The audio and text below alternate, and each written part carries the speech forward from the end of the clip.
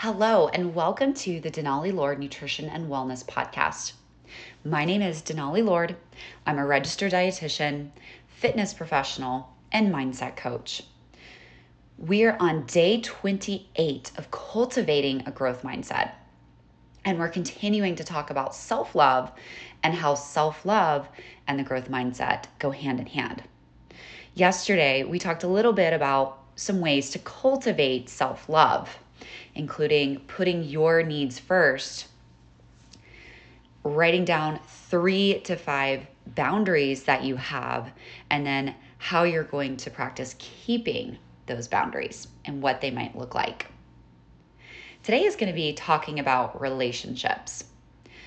So oftentimes, relationships can be one-sided, meaning that one person in the relationship is giving or they're getting more than the other person. And that can feel really imbalanced and, quite frankly, leave us feeling completely deflated, devalued, and demotivated. So think about all the relationships that you have in your life. The relationships with your family, with maybe roommates, with friends, with your partner or spouse, relationships with colleagues, with bosses. All of these are important relationships. Or maybe they aren't. So today's task is making a list of all your relationships in your life and how they impact you. Overall, is it positive or is it negative? And let me go into a little bit more detail about that.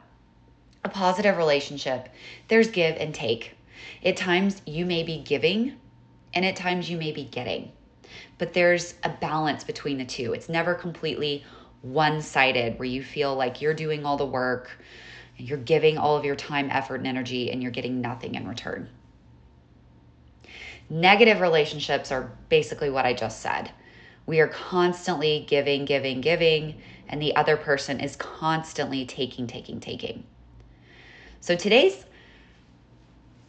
podcast is going to be a little bit harder because it does require more introspection on your part. You've got to sit down and really do that work. And some relationships might be glaringly obvious, like, okay, maybe this relationship is not beneficial for my health. Maybe it's time for me to start to sever that relationship. So take some time to think about doing that. If you already know there's relationships, you're like, yeah, these are just not serving me. What do I do with them? Well, it may be time to let them go. Everyone has their own way of dealing with things that don't serve them. If it's a job, maybe you start looking for a new job. If you want to stay within the company, but you think that your team, your current boss is not a good fit for you, maybe you're able to transfer to another department or another team within the company. If it's a friendship, there's lots of ways you can handle this. One, you can simply just let it go. You can be polite, answer their texts or their messages, but engage less with them. Or you could just have a conversation of saying, hey, I appreciate our friendship, but it's time to focus on myself, right? We're not hurting anyone's feelings. We're putting everything on us, which it's really hard to argue with someone when we put everything on us. The other approach is just to be very frank and say, hey, I really don't appreciate X, Y, and Z behaviors. I'm going to take the time to dedicate my energy to myself.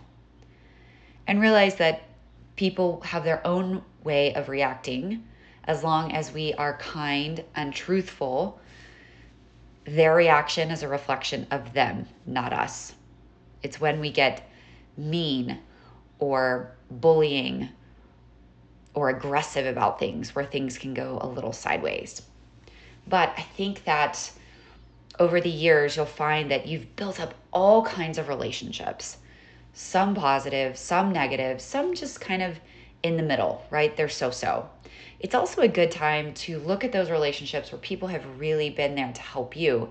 And maybe maybe we've been doing more of the taking rather than the giving. It hasn't been so balanced. So now is your time to recognize those people who have helped you. And that doesn't make you a bad person, but it's what we do with that information. Whether that's buying them coffee or something that they love just as a small token, whether that's writing them a lovely email or card and saying, I appreciate you so much. Or if you're more of a, I show my love and care for others by actions, maybe that's helping your coworker pick up some of the work, or maybe that's doing something kind for your partner or roommate or husband or your children, whatever that relationship is. As we know, relationships with our family are the hardest to navigate, but it's important that in these lifetime relationships, you do express your concerns in a very healthy way. Obviously, if you're an adult and you have a parent that you haven't always seen eye to eye with, you have a little bit more control in that, in the fact that you can set those boundaries. And maybe you don't. Maybe you're their main caretaker. Maybe there's a sibling who can help you reconfirm those boundaries with the parent.